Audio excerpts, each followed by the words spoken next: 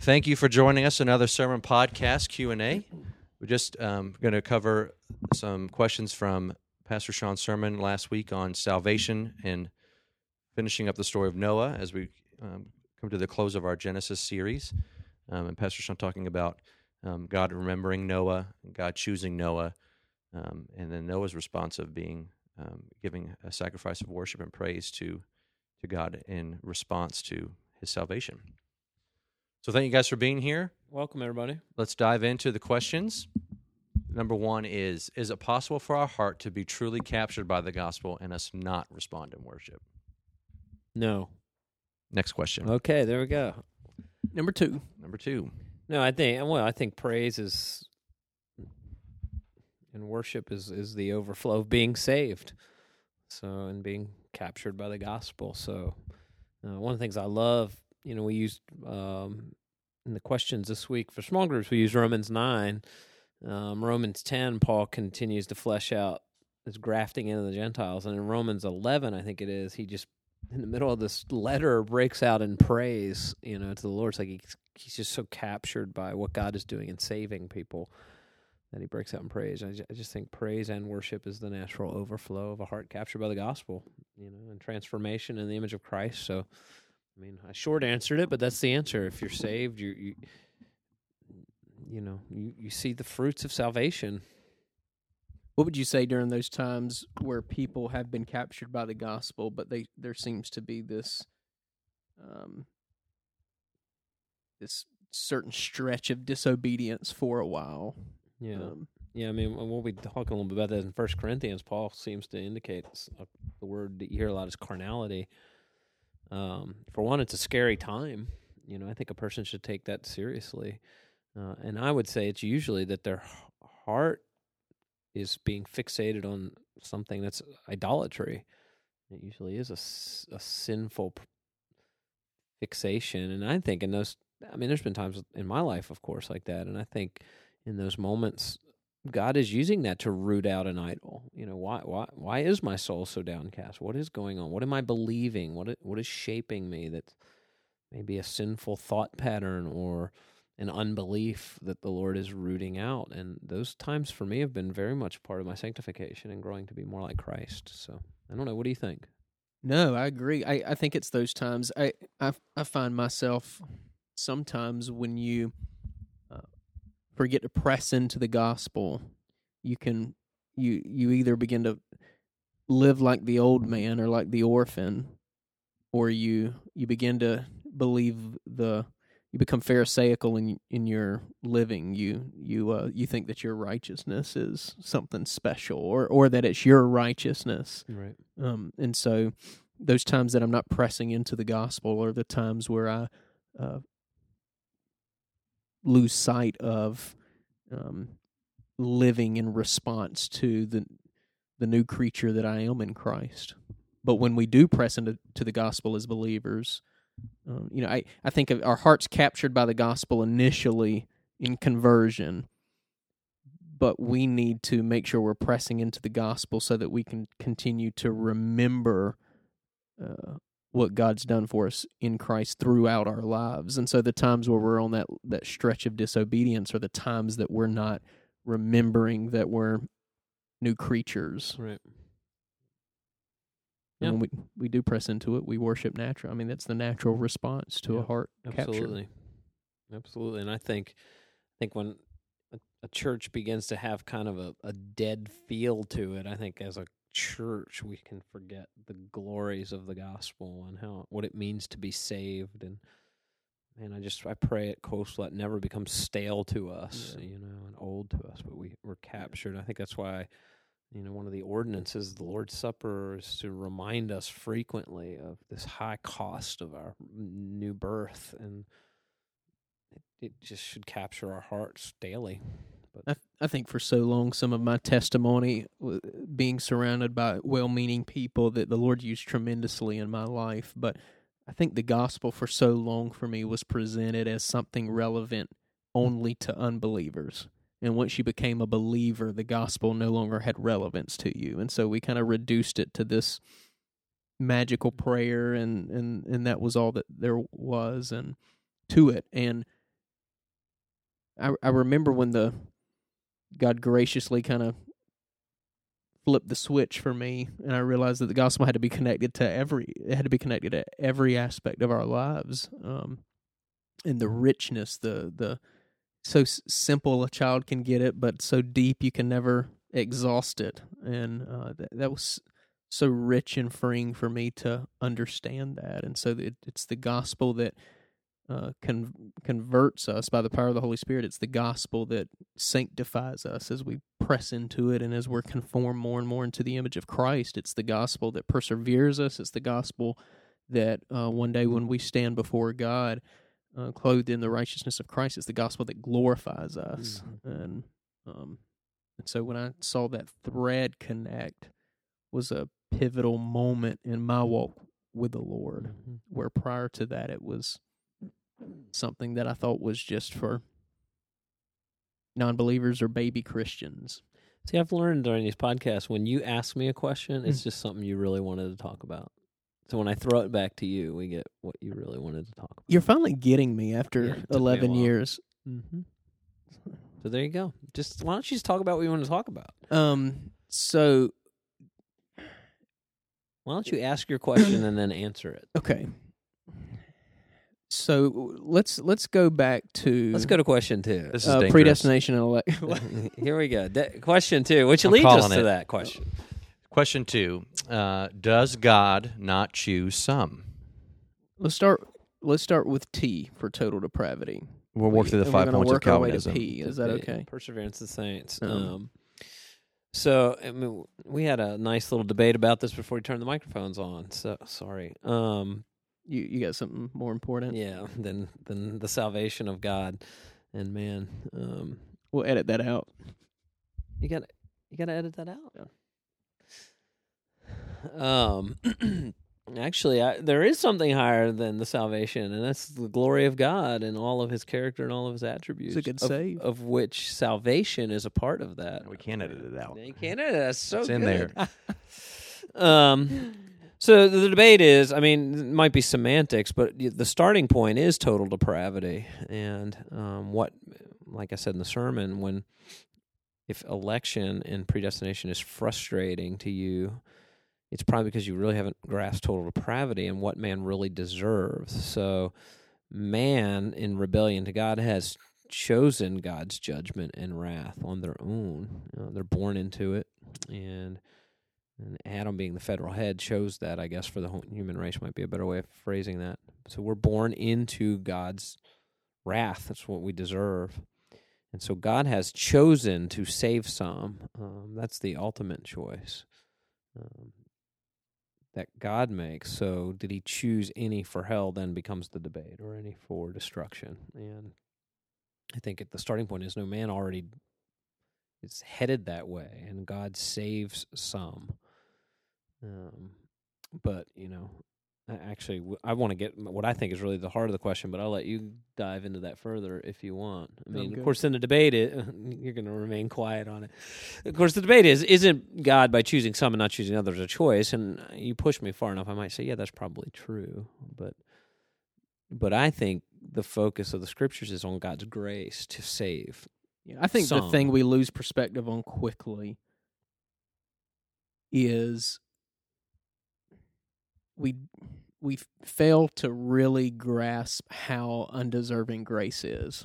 And so it's grasping the depth of depravity, like you were saying, and also like God would be righteous to allow us to spend an eternity in hell separated from everything lovely. But He doesn't do that, right? James Montgomery Boyce, great pastor, he said, I think it was in one of his books that I read, but one day when we stand before God, even the damned will agree with the rightness of their damnation. And so this side of eternity, we need to understand that it is right for us to be separated from God. That's what's right. That's what's just. But God satisfied that aspect of His character with Him being holy by Christ being the substitute, him dying for the sins of the elect. And we treat salvation oftentimes as something that I'm entitled to, where we tend to fall into this entitled camp. Yeah. When I think, and I would leave this up to you guys. I guess I don't know how to do all this. I mean, we could even put up my teaching on Romans 9. I know it's a couple years old now, and that's why the small group questions this week had Romans 9. I mean, Romans 9 is the passage that Paul gives the most time to fleshing out election, and then he asks the very questions that we ask, which is wonderful. They're all the questions that I'm sure are being bantered in your small groups this week. And one of the ones that I love is Romans 9, verse 19, where Paul writes, "Well, then, you might say, why does God blame people for not responding? Haven't they simply done what he makes them to do?" I mean, that's kind of the heartfelt question. Like, that doesn't seem very fair. And here's his answer. I can promise you it's going to require a humility to hear it, because it's, at the end of the day, it's a submission to the authority of God. Verse 20, Paul says, "No, don't say that. Who are you, the mere human being, to argue with God? Should the thing that was created say to the one who created it, why have you made me this way?" Verse 21, "When the potter makes jars out of clay, doesn't he have the right to use the same lump of clay to make one jar for a decoration, another to throw into the garbage? In the same way, even though God has the right to show his anger and his power, he is very patient with those whom his anger falls, who are destined for destruction. He does this to make the riches of his glory shine even brighter on those on whom he has shown mercy, who were prepared in advance for glory. And we are among those whom he selected, both from the Jews and from the Gentiles." So I think at the end of the day, we still struggle with the authority of God. Adam and Eve struggled with the authority of God, and I think even as believers, sometimes we hear this doctrine, and there's that peace, that fleshly peace in you that struggles with the authority of God. And he has mercy on whom he has mercy. He shows favor on whom he has favor, and that is can be a difficult piece for us to submit ourselves to, but God has the right, like you said, he absolutely has the right to condemn all flesh, all mankind to hell. And in his mercy, he has saved some, and in his grace, he has saved some. So that's the unfair piece of it, right? The grace and mercy is God being unfair to us and not giving us what we deserve, but giving us salvation. Right. We've used this term a lot around Coastal, especially around Christmas time, the idea of scandalous grace. I mean, we think the scandal is election. The scandal is the grace that God has saved us and wrapped himself in flesh and was tortured as a payment for sin. That's really the scandal. And so when we hear election, we get spun up on the wrong side of it. And so, and God is gracious. And so for me, through the years, as I've settled in on this, I mean, I've got teenage children, right? And I'm raising teenage children. And so there comes to a place in your parenting where your children have to decide if they want to follow Christ or not. You can't do that. And I still rest in the character of God. If he saved them, he's going to save them. If he hasn't, I rest in that too. And I even rest, and I will go to eternity future praising him for his choices. So at the end of the day, it's the question of, do I rest in the character of God? And I think we even, completely. I know this will lead us into the third question, but I think we even have to think about it in the terms of, we could stand on the stage and say, God has all authority and all power, and Christians would give a hearty amen to that. We could say that the Great Commission will be successful, and Christians give a hearty amen to that. But we don't think deeply enough to understand that the reason why God has authority and the reason why the Great Commission will be successful is because God is completely sovereign over salvation. And so it really is for our good that God is both the author and the finisher of our salvation. We couldn't declare that we couldn't pray the prayer, let your kingdom come, your will be done on earth as it is in heaven, if that meant that it depended on us being witty enough or convincing enough to get people to choose God. That's a heavy load right there, and we couldn't have confidence that we would actually be able to be obedient to the final instructions that Jesus gave to his disciples before he ascended to the right hand of God the Father. How in the world could we possibly do that? We can only do that because we're ministering in the authority of Jesus Christ, and because Jesus says that all those God the Father's given to him, John 10. Yep, are his. It's John 10, and they won't be snatched away. Well, and I think, to take that a step further, and of course the next question is a follow-up to this, which is a great question, is as a parent, that's incredibly freeing to me too, because I do mess up as a parent. I don't do it right. I have provoked my children to anger when I shouldn't have. And I think if you think, man, it all depends on me and my presentation of the gospel to even my own children, you're going to be in a constant state of depression and self-flagellation, beating yourself up because it's like, man, I did this wrong and did that wrong. And God, by his grace, uses the efforts that we offer and still saves people, and my oldest son's going to get baptized this week, and he's at 18 is bearing a lot of fruits of being a Christian, and I can't wait to baptize him. And if you want to ask what it's like at the preacher's house, he'll tell you it's not perfect, so to see him declare Christ as Savior is, to me, just gives more testimony to God and praise to God for what he's done, even in my missteps, It gives me confidence in my personal salvation, knowing that it's not up to me to secure it. It's God's secured it and has power over it. So when you start getting into that, unraveling the sovereignty of God and salvation, it becomes a mess quickly. And that's, I think, the conclusion that we have to come to biblically. Which leads to our next question, which is an excellent follow-up to this one. So the question here is, can you discuss election and how that interrelates with our calling as Christians to still take the gospel to the ends of the earth? Yeah, so I think this is where I think when people talk about election and predestination, it gets the wrong stones get thrown at a Calvinist or someone who believes deeply in the sovereignty of God, that means you don't do anything, and you don't evangelize. You don't. Yeah, it's a caricature. It was painted for me, very much so, and I think it's quite the opposite. In fact, I would say my belief that God is sovereign over salvation fuels my evangelism. I'm actually more confident because I know He's going to save people, and His adopted children are out. I always liken it a little bit to an Easter egg hunt. I don't know if that's the right language, but it's my job to present the gospel. He's saving them. We get to go find His kids, if you will, in every tribe, tongue, and nation. And that's, if you read Romans 8, 9, and 10 very close, that's what Paul's saying.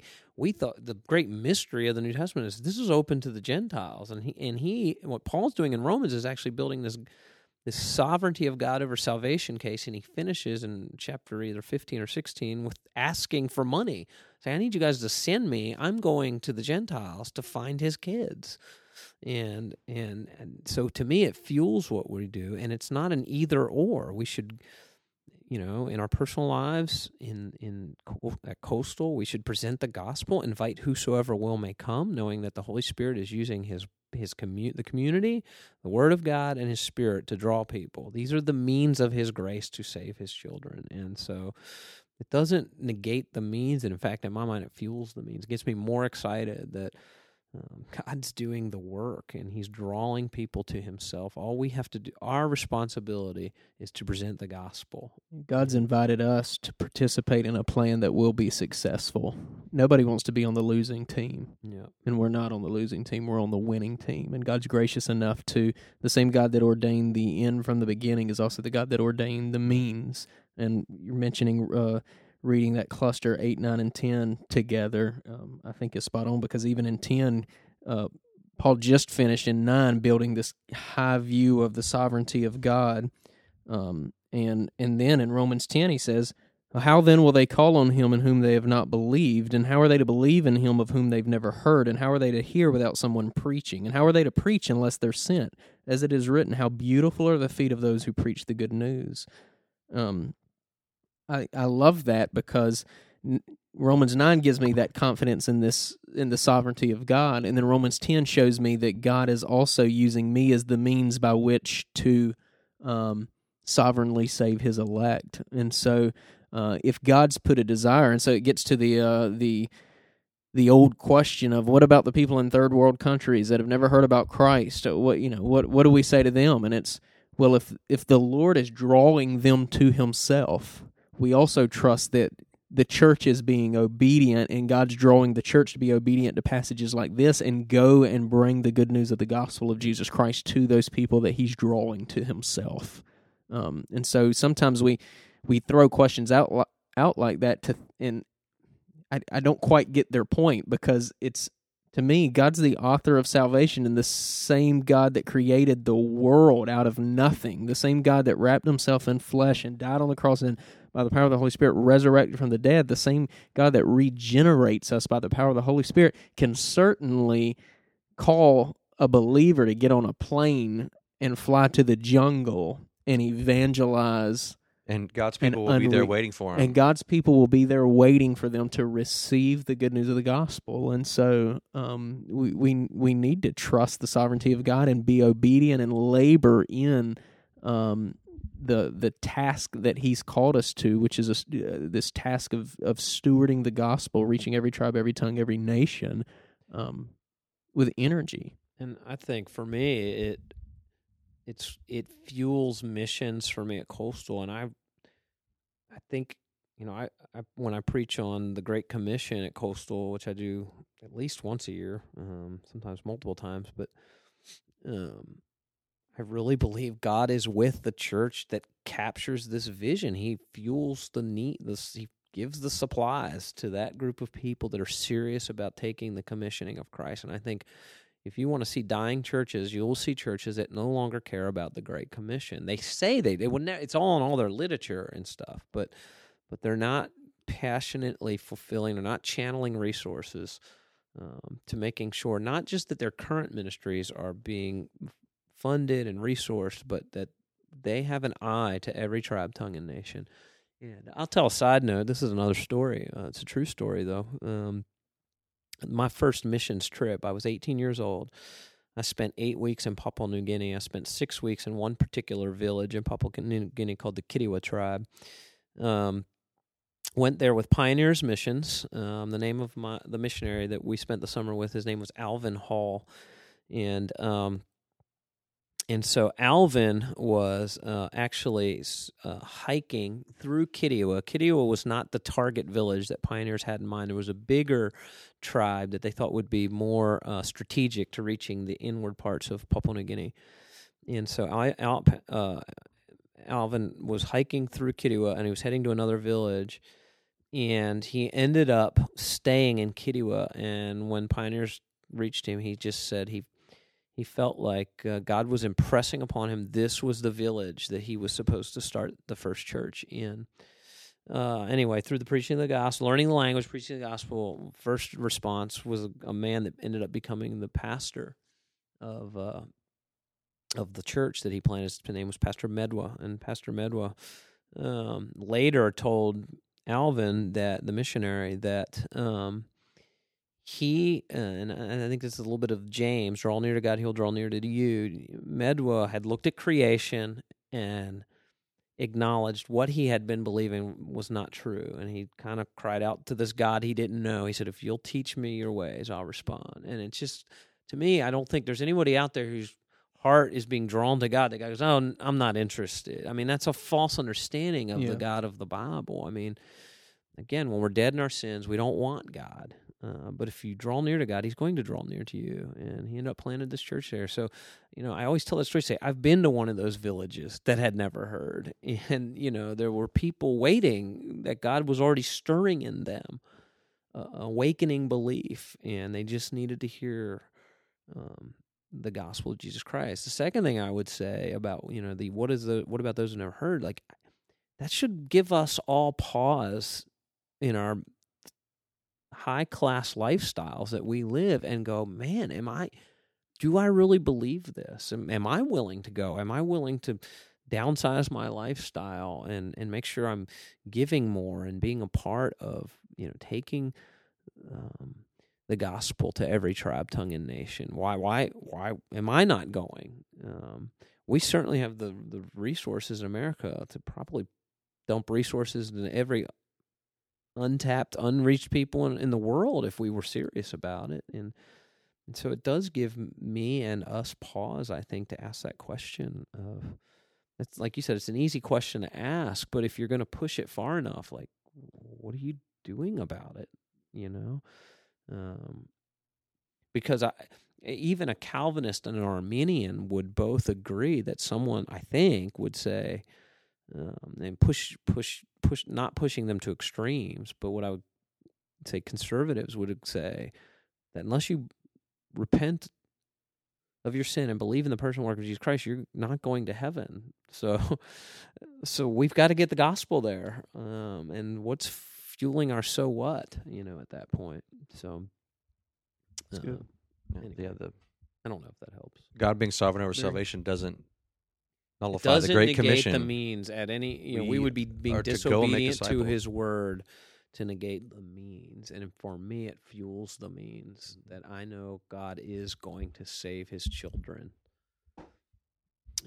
And it even gives me grace in the missteps of my life and the means that we used. We should make, so there's this tension that knowing that God saves His children. The one tension is I want to do it with excellence. I want to be the best parent I can. I want to be the best pastor I can. I want our service to go as great as it can to honor the Lord and do the best we can for the gospel. But it also gives me grace in that, and I think, one of the things, if you're new to Coastal, you'll see, like, we try to do a good Sunday morning service, but we're not hung up on production. If something goes wrong, it goes wrong. So if the camera falls off, if the camera falls down, okay, we did the best we could this week. We'll work to get that adjusted next week. But God still saves His people. It doesn't have to be perfect for God to save His people. So, is that camera still working, by the way? Yeah. Oh, great. Yeah. Okay, good. Scott's here. We're talking to you. Not to name names or not to name anyone names. Out. Anyway, well, that was great, guys. Thanks for answering those questions and being here. Thank you out there for listening. As always, if you have any questions, please email them to us, sermonquestions@gocoastal.org. Thanks.